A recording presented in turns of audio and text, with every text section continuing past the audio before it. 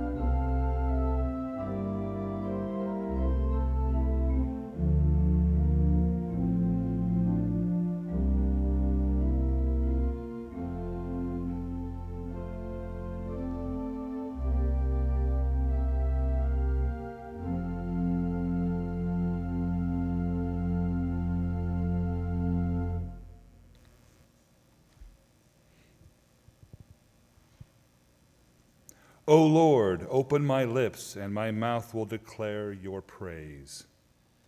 Purge me with hyssop, and I shall be clean. Wash me, and I shall be whiter than snow. The sacrifice acceptable to God is a broken spirit, a broken and contrite heart. O God, you will not despise. Restore to me the joy of your salvation, and sustain in me a willing spirit. Let us worship God.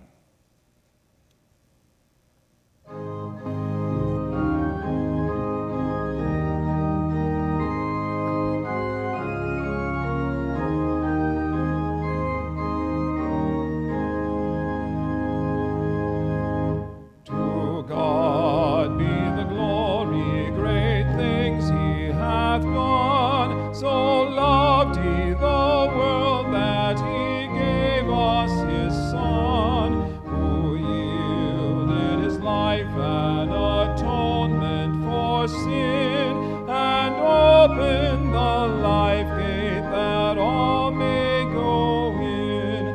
Praise the Lord, praise the Lord, let the earth hear his voice. Praise the Lord, let the people rejoice. Oh, come to the Father through Jesus the Son, and give him the glory, great things he hath done. Oh, perfect redemption, the purchase of blood to every believer, the promise of God, the vilest offender who truly believes, that moment from Jesus a pardon receives. Praise the Lord, let the earth hear his voice. Praise the Lord, let the people rejoice. Oh, come to the Father through Jesus the Son, and give him the glory, great things he hath done. Great things he hath taught us, great things he hath done, and great our rejoicing through Jesus the Son. But purer and higher and greater will be our wonder, our transport when Jesus we see. Praise the Lord, let the earth hear his voice. Praise the Lord, let the people rejoice. Oh, come to the Father through Jesus the Son, and give him the glory, great things he hath done.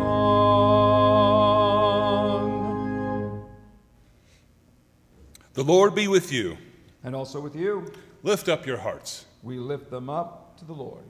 If able, please text, message, phone, email, social network, or in any other way, reach out and say God bless. Thank you.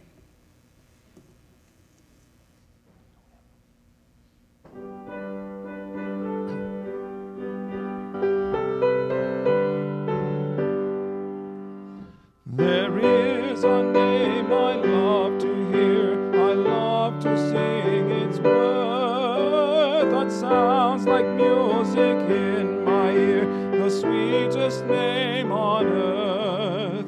Oh, how I love Jesus, oh, how I love Jesus, oh, how I love Jesus, because he first loved me.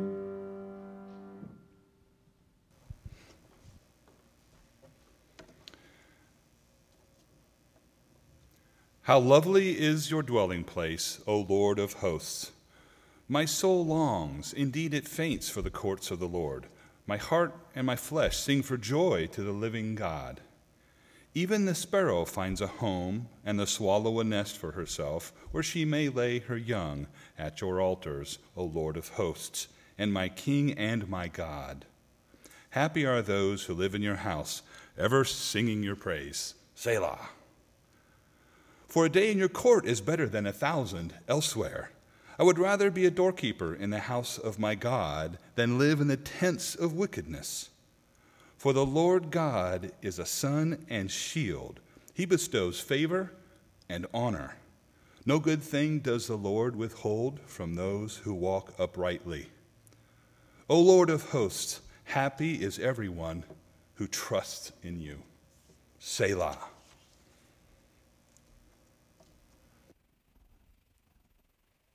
Hello, children. It is your special time of the service, so come a little closer, get ready, and let's go. So, I wonder if you have ever gotten on a grown-up's shoulders when you couldn't see something. If you were in a crowd and you couldn't see what was going on, so one of your grown-ups put you up on their shoulders, and all of a sudden you could finally see whatever was going on. Well, today our Bible story is about a man named Zacchaeus, and he was short, even as an adult. And he didn't have a grown-up whose shoulders he could climb up on anymore, because it's a little weird if adults did that. And so when he heard that Jesus was coming to town, he really wanted to see Jesus, but the crowd was too big, and he couldn't see. And so he climbed up a tree to see Jesus. And as Jesus was walking by, he looked up in the tree and he saw Zacchaeus. And he said, "Zacchaeus, come down. I am going to go to your house today and stay with you." Zacchaeus was seen by Jesus. Even though he was little, even though he was up in a tree, Jesus saw him and loved him and wanted to share that love with him. That reminded me of another story that comes a little bit before this one, and that was when Jesus was preaching and teaching, and some parents and children wanted to come up, and the disciples said, no, Jesus is too busy, too important to hang out with you kids. And Jesus said, "Stop, bring them to me. They are important too." And so he gave them hugs, and he blessed them, and he spent time with those kids. So whenever you're feeling small, whenever you're feeling like you just want to be a little bit bigger, to be able to reach that next thing, to be able to do that next thing, remember that Jesus still sees you and loves you no matter what size you are. Let's pray. Dear God, thank you that you see us. Thank you that you love us. Whether we're big or little, you see us and you know us. Please remind us of this, especially when we're feeling small, unseen, and alone. Remind us that you see us and that you love us always. Amen.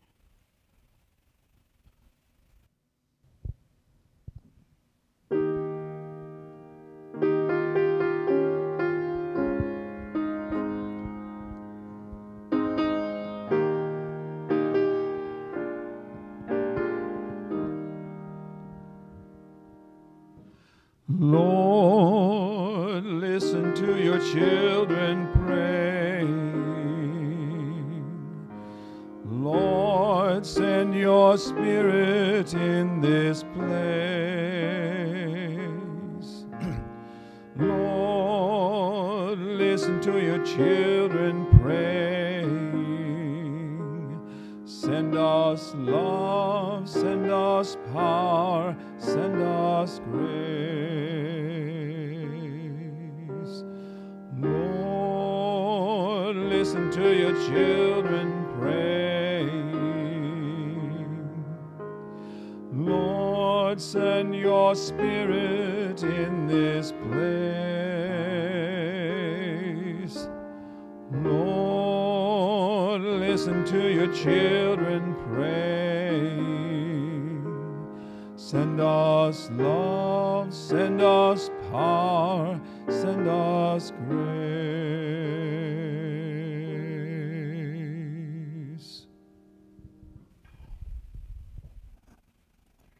Now it is time for us to share our joys and concerns. And I don't know about you, but this week has been filled with a lot of concerns for me. It has been a week where the brokenness in the world has seemed extra evident. Between the shooting in Atlanta on Tuesday, where 8 people died, and it seems that a combination of mental illness, racism, and just some bad theology all contributed to this tragedy has been weighing on my heart. I also participated in a mental health workshop this week and in the coming weeks, where I was reminded that 1 in 3 teens every year struggle with mental health. And lastly, we participated in a conversation about racism in Lawrence this week. So I'm going to give a little bit of extra time during the morning prayer for just some silence to reflect and share the brokenness that you see in the world with God, and to remember that God hears our prayers. Now let us join in the union discipline of confession. O God of forgiveness, we pray for new life as we confess our old ways. We hear of your promise amid our own sense of self-doubt. Hope is proclaimed, yet we seek guarantees. Christ calls us to obedience, but we set conditions. When called on to follow, we ask to what end? We applaud commitment, but we treasure our comfort. Forgive our reluctance to walk in the newness of life.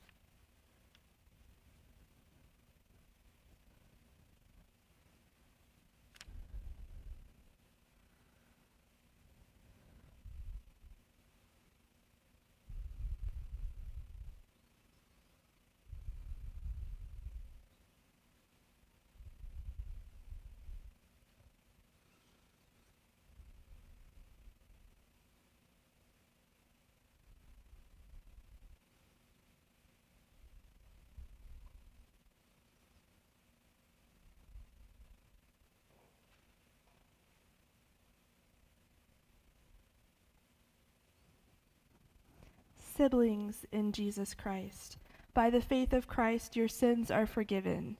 May you delight in the joy of your salvation. Let's pray. O Lord, our rock, you are our shelter, a place to rest and heal. Yet you do not shelter us from the sin and brokenness of this world. Instead, you chose to live among us, to suffer with us, to experience hatred and racism yourself, but to still choose extravagant love, to use your final breaths to offer forgiveness, and to seek out and welcome those who are often ignored, shamed, and unseen. Jesus, many of us come to you today weary and burdened. Let us be brave and take a few moments in this silence to share our hearts, knowing that you listen with love.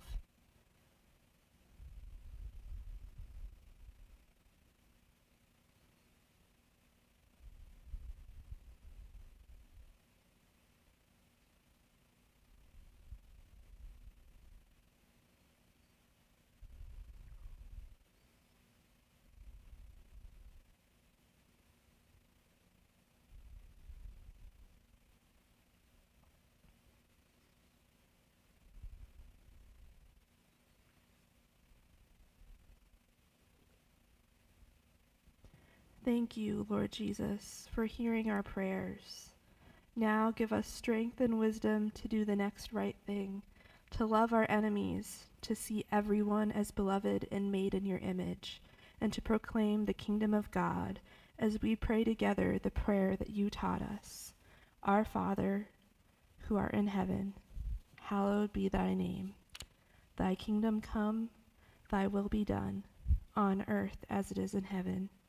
Give us this day our daily bread, and forgive us our debts, as we forgive our debtors. And lead us not into temptation, but deliver us from evil. For thine is the kingdom, the power, and the glory forever. Amen.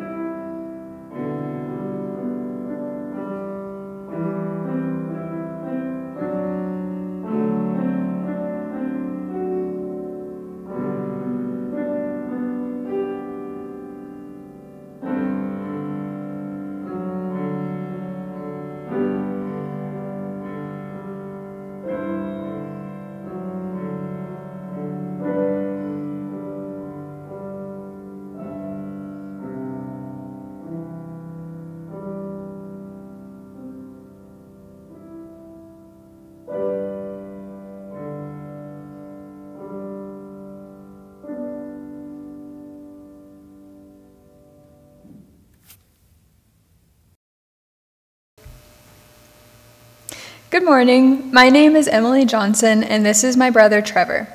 Since 2008, we have had the opportunity to be involved with Family Promise at FBC. When we were little, this meant getting to come up to the church and play with other kids and eat Wendy's cooking. As we got older, we also got to help in the kitchen and help transport the beds from our church to other churches in the rotation. We also became more aware of the role FBC plays in the support of these families, which especially struck home for us as we sometimes served our own classmates and friends who were in the program. Looking back, we can also see how we played a part in helping these families, even when we were 8 and 5, running around chasing each other in the Roger Williams room. In 2020, Family Promise served 395 families, consisting of 1,327 people, 804 of which were children. Family Promise needs our help now more than ever to help families suffering economic hardships, and we want to tell you about the perfect opportunity that we have to help serve these families. It is time for the annual Family Promise 5K home run, and because of COVID, it will be virtual again, so you don't have to worry about the weather or being out of town that day. In a minute, you will see the information on the screen about how to register. You can register to be on the FBC Heart and Souls team for just $20 a person. You can run, walk, bike, skateboard, etc. on your own time, anytime between May 15th and May 31st. Go to church website for instructions. Use the QR code on your screen. If you don't want to run but want to give, write Family Promise Home Run on your check or use drop down on Breeze.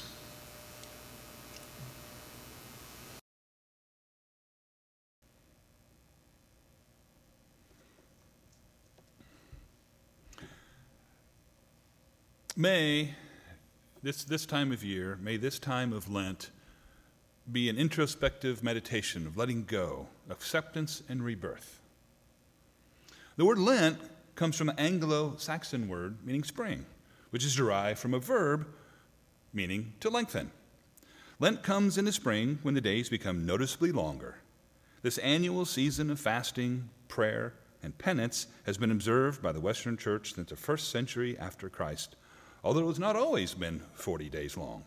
In more recent times, it has been kept to 40 days after the example of Moses and Elijah, and to commemorate the 40 days of fasting and prayer that Jesus spent in the wilderness. Lent is a season of spiritual growth, a time for progressive unfoldment. How can we best be attentive to the spiritual journey during this time of grieving, introspection, seeking, and redemption? How can we best help those around us seeking the same things? How can we open a dialogue with those around us to find out where they are at in their journey? Please consider helping the church financially by donating to help facilitate our ongoing efforts to work with others seeking this same truth, seeking their way to God in this Lent season. You can send a check to the church here at First Baptist Church, donate online at firstbaptistlawrence.com, or you can donate with the QR code will be coming up and the link there. Thank you, and God bless.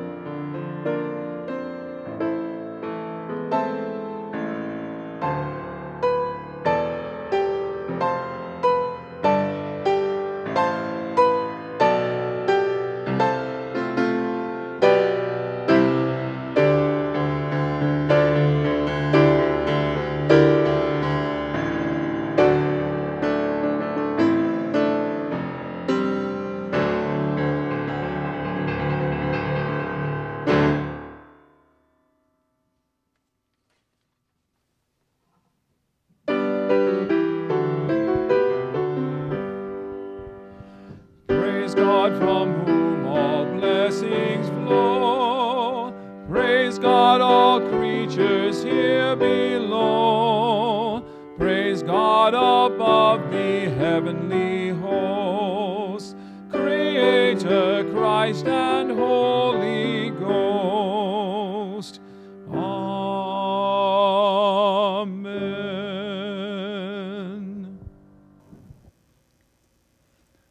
Lord and Savior, truly we are your servants. In you we live and move and have our being. We offer you our thanksgiving and call on your name. We love you, Lord, for you hear us and respond in graciousness and compassion and righteousness. You deliver our souls from death, our feet from stumbling, and our eyes from tears. Now receive our tithes and offerings, we pray. Multiply them so that your work and word can go forth. Amen. Selah.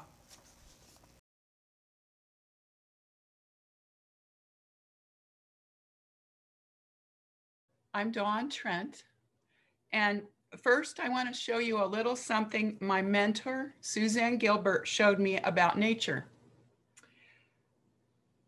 This morning I was peeling an apple, and when I picked this apple peel up, you can see there's a little bit of a shape to it. All right, that shape we'd call a spiral, right? Now, let's think about other places we might see a spiral. Think about nature. Think about some other places you might see it. I have this great seashell here. I don't know how well you can kind of see the tip, but think about that.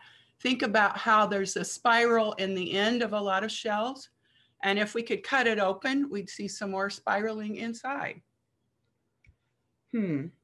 How about celery? I'll bet you've never thought about celery and spirals before. But if you cut the celery off the base, first of all, the base has a nice spiral in it. You can even paint with this. You can dip it in paint and put it on paper and you'll really see some spiral. But also at the very bottom where you cut that celery off, there's a little bit of a spiral in there. Well, I wonder who designed all these spiral things in nature. Yep, God did. All right, let's think about an animal. Is there an animal that has a spiral? Actually, there's an animal that carries a spiral around because he carries his home on his back. And if you're thinking snail, you got it. There's a little spiral in that shell. Whose plan was it for the snail to have a shell with a spiral? You got it. It's God again. How about a person? Now, this is a little bit of a stretch, but on people, I think there's a little spiral. Think for a minute. You might have a different idea, but I'm thinking about ears. Ears have a little bit of a spiral in there too, don't they? So we see how God had some neat plans, and sometimes plans to use a design again and again in other places. Sometimes if you look at flowers, you might see a spiral inside that too. There's something else in nature we get to see a pattern in. Have you thought about snowflakes? Now, I don't know how well you can see the cover of this book, but this is just some pictures of real live snowflakes. And you've probably heard that each snowflake is a little bit different. They all have a similar kind of a hexagonal shape, but each one is a little bit different, each unique. Who designed that plan? God did. Wow. God also made us with our amazing bodies, and God created us each uniquely with little differences, just like the snowflakes. When we learn about God and his word, the Holy Bible, we read that he created the world. The first words of the Bible are some of the most important. Think back. Genesis 1:1. In the beginning, God created. In the beginning, God created. Okay, we start to read how God created different parts of the world and the universe, and then we recognize that God created animals, and after the animals, God created a man, Adam, and a woman, Eve, to be companions. Wow, God was busy, wasn't he? When God created us as people, he gave us freedom to choose to worship him, to follow him, try to do the things that he wants us to, and live the life he wants us to live. The Bible is full of true stories of how some people chose to be followers of God and Jesus, and some of the adventures they had. People who choose to be God's special friends can read and study the Bible, and they can talk to God in prayer. Isn't that the coolest? This God that created the world and did all these wonderful things will be with us. All we have to do is talk to him anytime, anywhere. Remember that spiral design in the apple peel? Okay, I cut this apple in half. Let's look and see what we got. Oh, look, stars. Another special miracle from God, another reminder for us of his love and care for us and for nature. Thank you, God.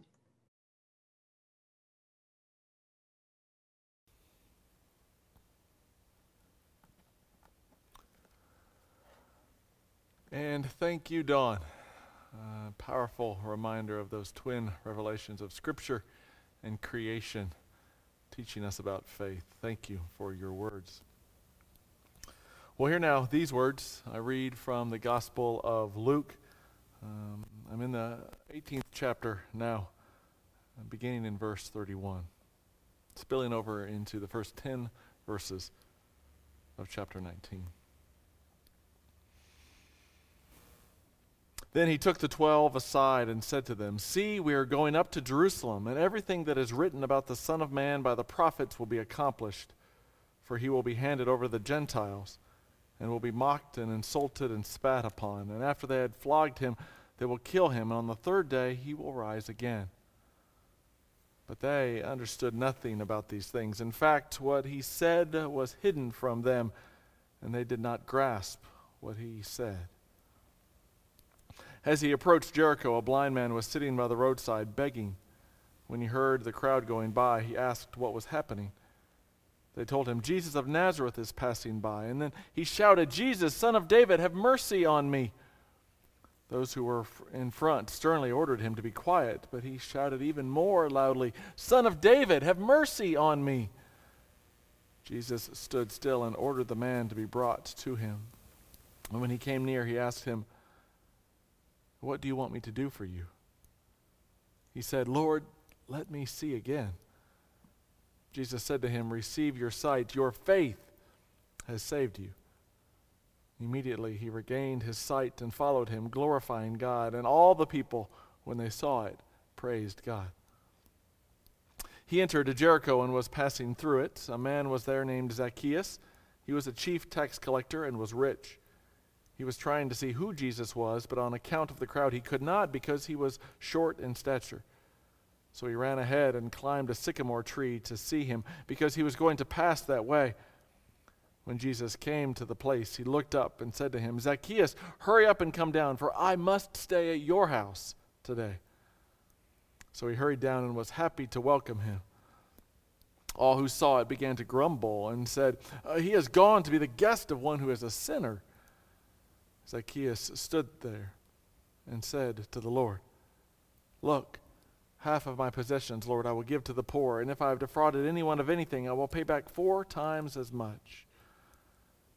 And Jesus said to him, "Today salvation has come to this house, because he too is a son of Abraham, for the Son of Man has come to seek out and to save the lost."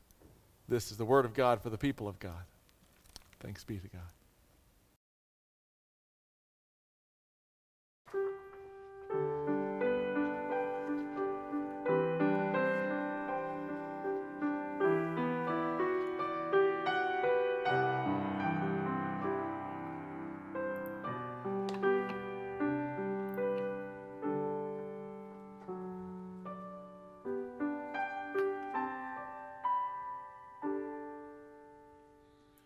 O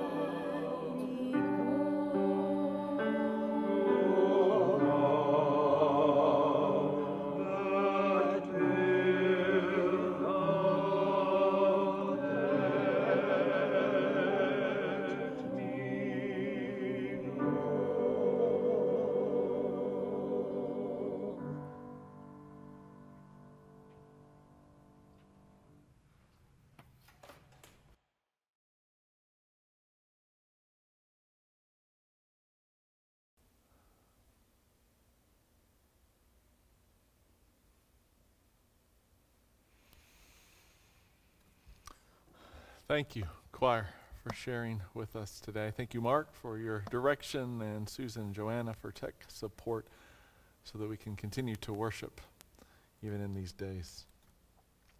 Well, I'm going to start today with a statement that probably seems painfully obvious to a lot of you. I have no idea what I'm doing up here.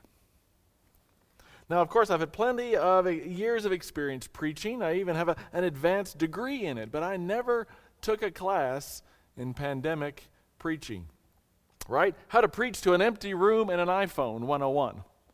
It simply wasn't on the curriculum. The education, the experience that I have is not based on this situation. I don't even get to shake your hand at the end of the sermon so you can tell me whether you liked it or not. I have no idea what I'm doing up here.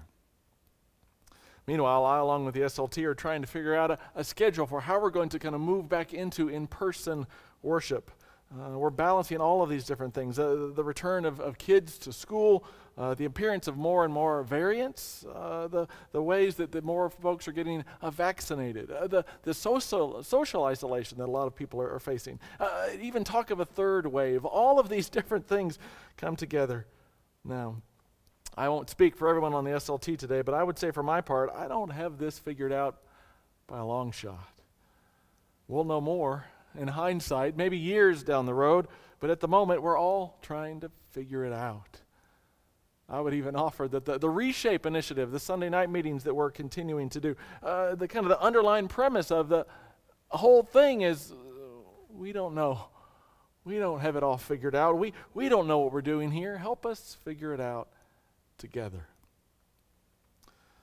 Now, maybe a lot of you know the feeling. I think a lot of us feel pretty clueless during these days. Now, if you look on social media, a lot of people have all the answers, right?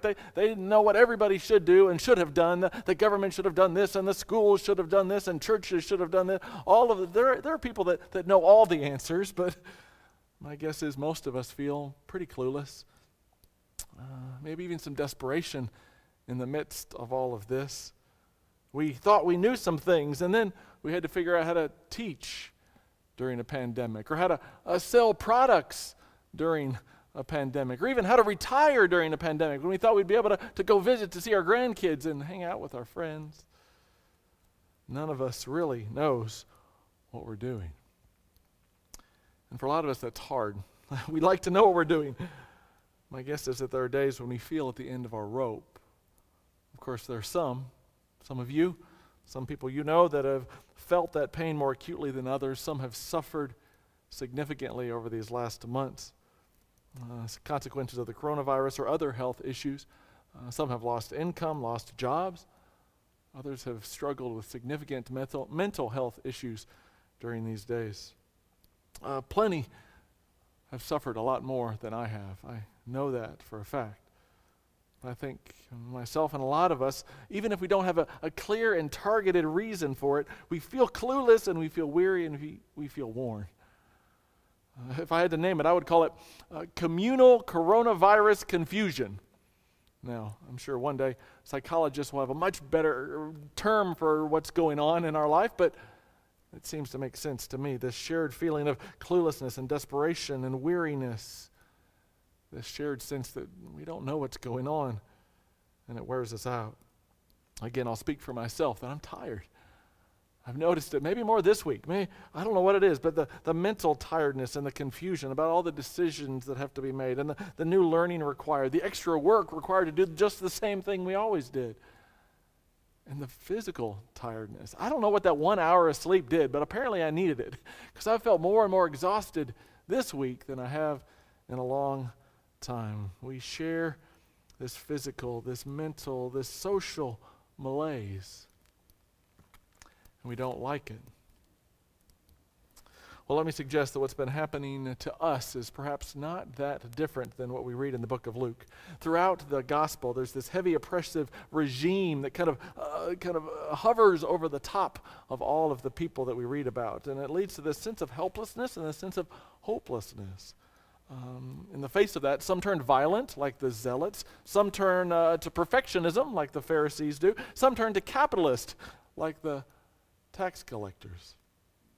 But it feels like throughout the Gospel of Luke, no one really gets it. No one really understands what's going on. The first part of today's reading suggests that, right?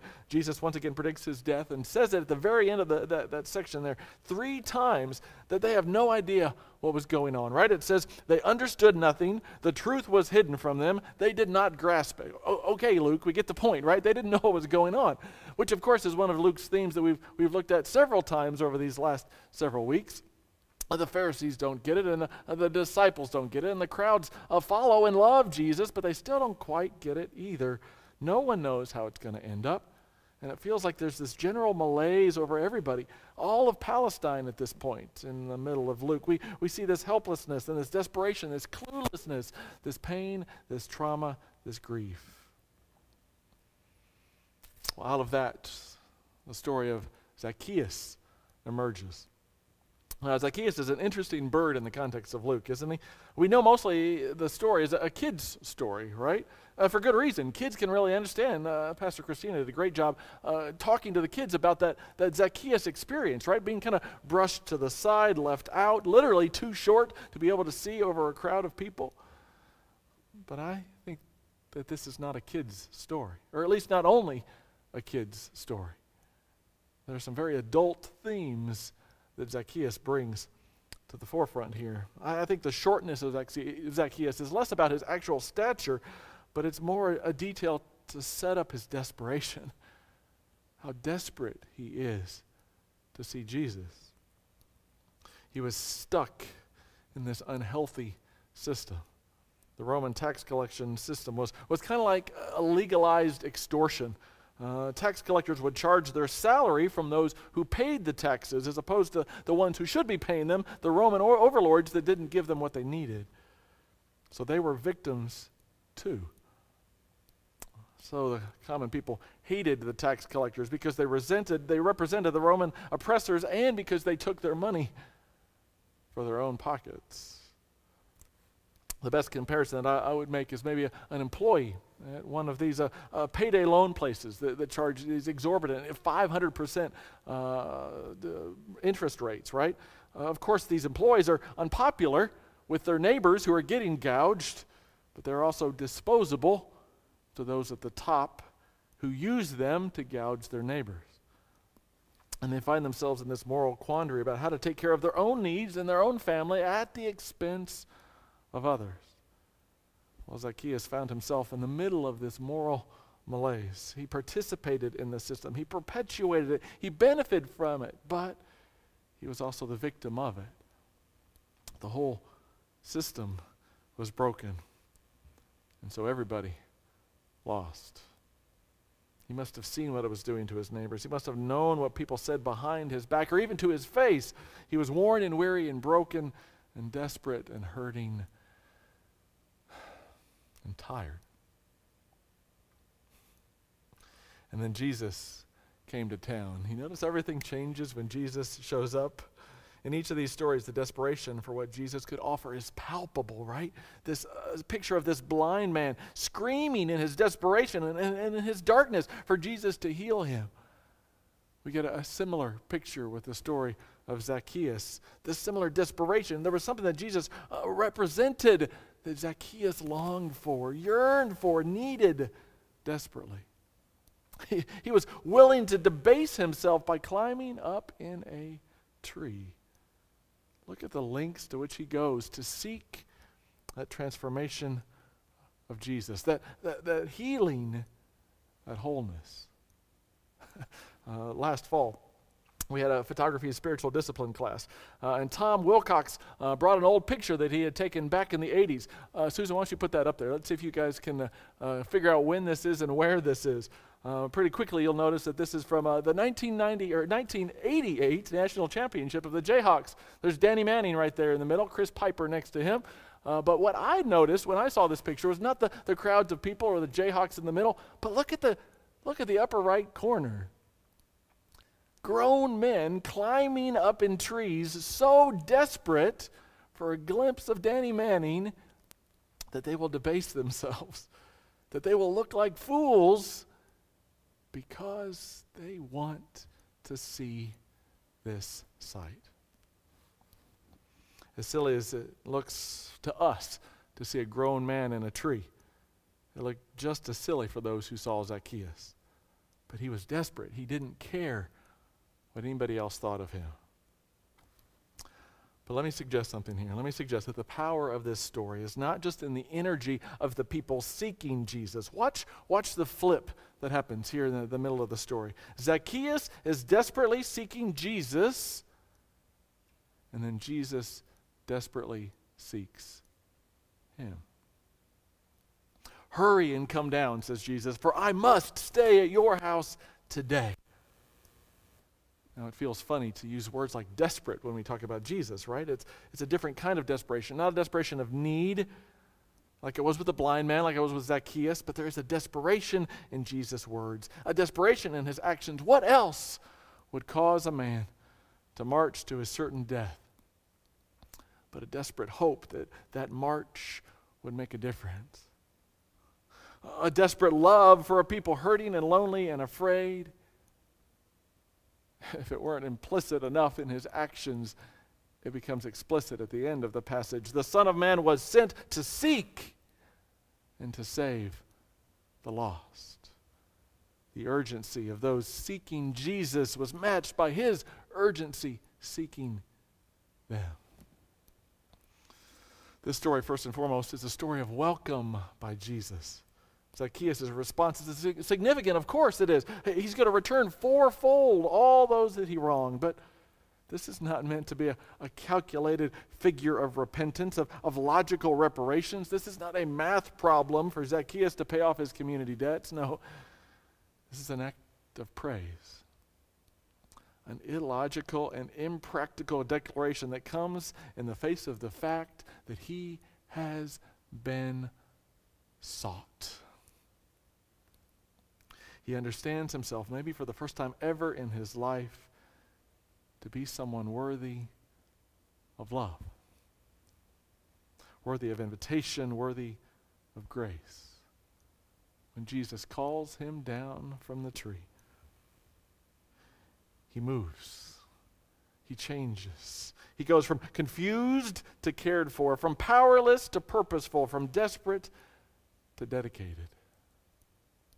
You know, we like to sit here 2,000 years later and poke fun at those who don't get it in the Gospels, right? The disciples and the Pharisees and like, oh, they're so dumb. Why didn't they understand who Jesus was? But the bottom line is that Jesus does not seem to have much time in his ministry for those who get it, those who have all the answers. He doesn't have much room for those folks. The only ones who get it are the ones who know they don't get it, who are ready to be sought and found and saved by Jesus, not by their own expertise. All right, what does that mean for us? What do we do then? How do we practice this? Do we practice our own cluelessness? Do we celebrate our own lostness? Well, yeah, kind of. Barbara Brown Taylor says so in her book, The Altar in the World. It's a book of spiritual practices, and it talks about different kinds of practices, maybe not in the way that we're used to, but it talks about how we can practice our faith in different ways. Hear how she says this. She talks about wilderness. She talks about the practice of getting lost. And she says it this way. When the safety net has split, when the resources are gone, when the way ahead is not clear, the sudden exposure can be both frightening and revealing. We spend so much of our time protecting ourselves from this exposure that a weird kind of relief can result when we fail. To lie flat on the ground with the breath knocked out of you is to find a solid resting place. She goes on to say the point is to give up on the sufficiency of your own resources. The point is to admit that you are lost, which is something that the disciples didn't do so well. Neither did the Pharisees. It's the thing that they missed the point of over and over again. They seemed to play holy bingo, assuming that their salvation was tied to getting enough numbers crossed off on their scorecard. Check, check, check, check, check. Now Jesus loves me. This I know, for my overworked and overbusy schedule tells me so. But Barbara Brown Taylor says the only way to get it is to throw away that scorecard and to receive the grace of being found, of being loved, of being sought. As does the story of Zacchaeus. He doesn't earn his salvation by Jesus. His works don't preclude his holy welcome. All he did is live out of his lostness, his desperation, his confusion, his need, and Jesus did the rest. Zacchaeus' response to make reparations to others was a natural result of being exposed to a love so deep that it made him want to run out and show that love to everybody, even if the mathematics don't line up, because grace isn't a mathematical equation anyway. One more picture to show you this morning. When you start to look at the medieval pictures of this story of Zacchaeus, you'll start to find a trend. There are pictures of Zacchaeus up in his tree alongside of pictures of Jesus on the donkey from the triumphal entry of Palm Sunday. In fact, it's not as weird as it looks to put these two stories together. They're only a few verses away. Remember, next week is Palm Sunday. We'll get to those verses soon enough. In a more concrete way, I think a lot of these medieval painters seem to see this connection between the tree that Zacchaeus climbed up into and the trees which were stripped of their branches to lay on the road in front of Jesus. Since Zacchaeus was up the tree anyway, he could throw down a few branches for Jesus and the donkey. But I think there is a spiritual connection as well. Jesus was willing to seek and save the lost, willing to enter into the teeth of the enemy in Jerusalem, willing to lay down his life in desperate love. In some ways, Zacchaeus is a symbol of that love. When he enters that city next week, Jesus is telling every single one of us, like he told Zacchaeus, hurry on down because I am seeking you. I am desperately in love with you. You are sought. And the donkey and the temple and the palms and the cross all tell that age-old story. Jesus seeks you. Even unto death, even to the ends of the earth. Let us pray.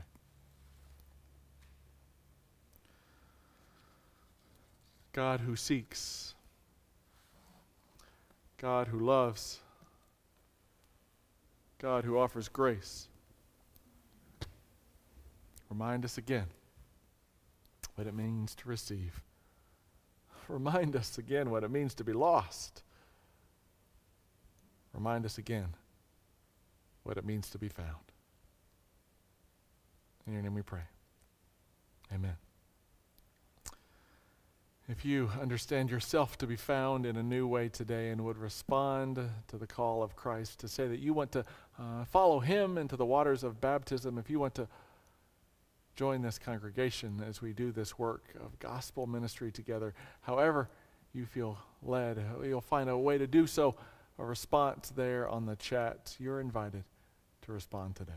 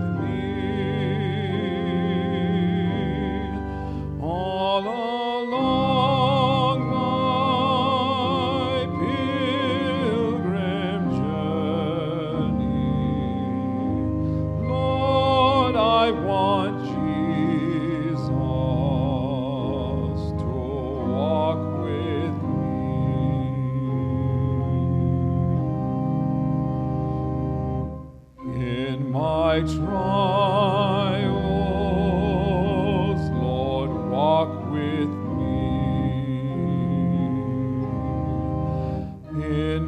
my trials, Lord, walk with me. When my heart is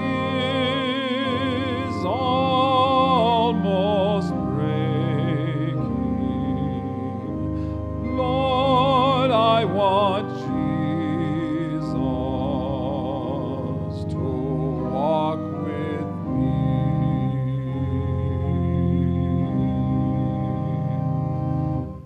When I'm troubled, Lord, walk with me. When I'm troubled, Lord, walk with me.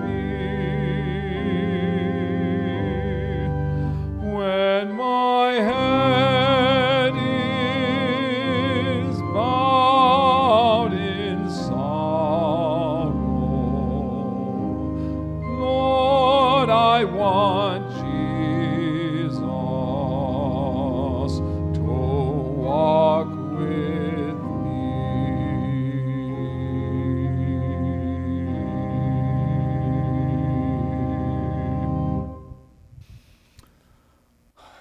Thank you. Thank you for your participation in worship today. It is good to be with you, even virtually. It's good to be with Evelyn today. Evelyn is back in the sanctuary for the first time since all of this began, and so it's great to have her with us in person today. The hope is that we will have many of you in person as you feel comfortable. Sooner rather than later, the SLT came up with a plan this last week following the recommendation of the county health department. We'll look for when they suggest the numbers reach 100, and when that kind of benchmark comes out, then what we'll do is 2 weeks later we will begin in-person worship, and we'll do it safely, masked, socially distanced. We've got a plan for what that will look like, and so that is the goal. So kind of watch what the county health department, and then of course watch what the church communication looks like. We'll explain all this again in the newsletter this week, but this is just kind of a basic idea so you know what's coming. Of course, there's other programming that we are going to do, kind of continue status quo. Youth has begun, and so they continue with their process, kind of building into more in-person meetings. 10th through 12th graders meet for ABY this afternoon, so make a plan to be a part of that. But we're going to be status quo with all these other things as well. We're not going to start up Wednesday nights until we look to the fall. We're not going to do anything to change Sunday school for now until we look to the fall. Some of these different things that are kind of status quo will continue virtually. And then Easter. So Easter Sunday morning will be a celebration that will have kind of two parts. One, we will have a car church experience at 8:30 in the morning in the parking lot. Think of it like a sunrise service that you can kind of sleep in for. Not quite at sunrise, but a little bit after. At 8:30, we'll gather together for a time of worship in the church parking lot as we come together in person. We'll share a breakfast, an Easter breakfast, out in the parking lot after that in a safe way. And then following that, we will have our normal live stream service at 10:45 that will feel like our traditional service on Easter Sunday morning as well. So those are some of the things that are going to be happening in these coming days and weeks. Thank you for your patience as we try to figure all this out together. We'll be able to communicate more as the week and as the weeks go on. A benediction now as we leave this place in this spirit together. May the peace of the Lord Christ go with you, wherever he may send you. May he guide you through the wilderness, protect you through the storm. May he bring you home rejoicing at the wonders he has shown you. May he bring you home rejoicing once again into our doors. Amen.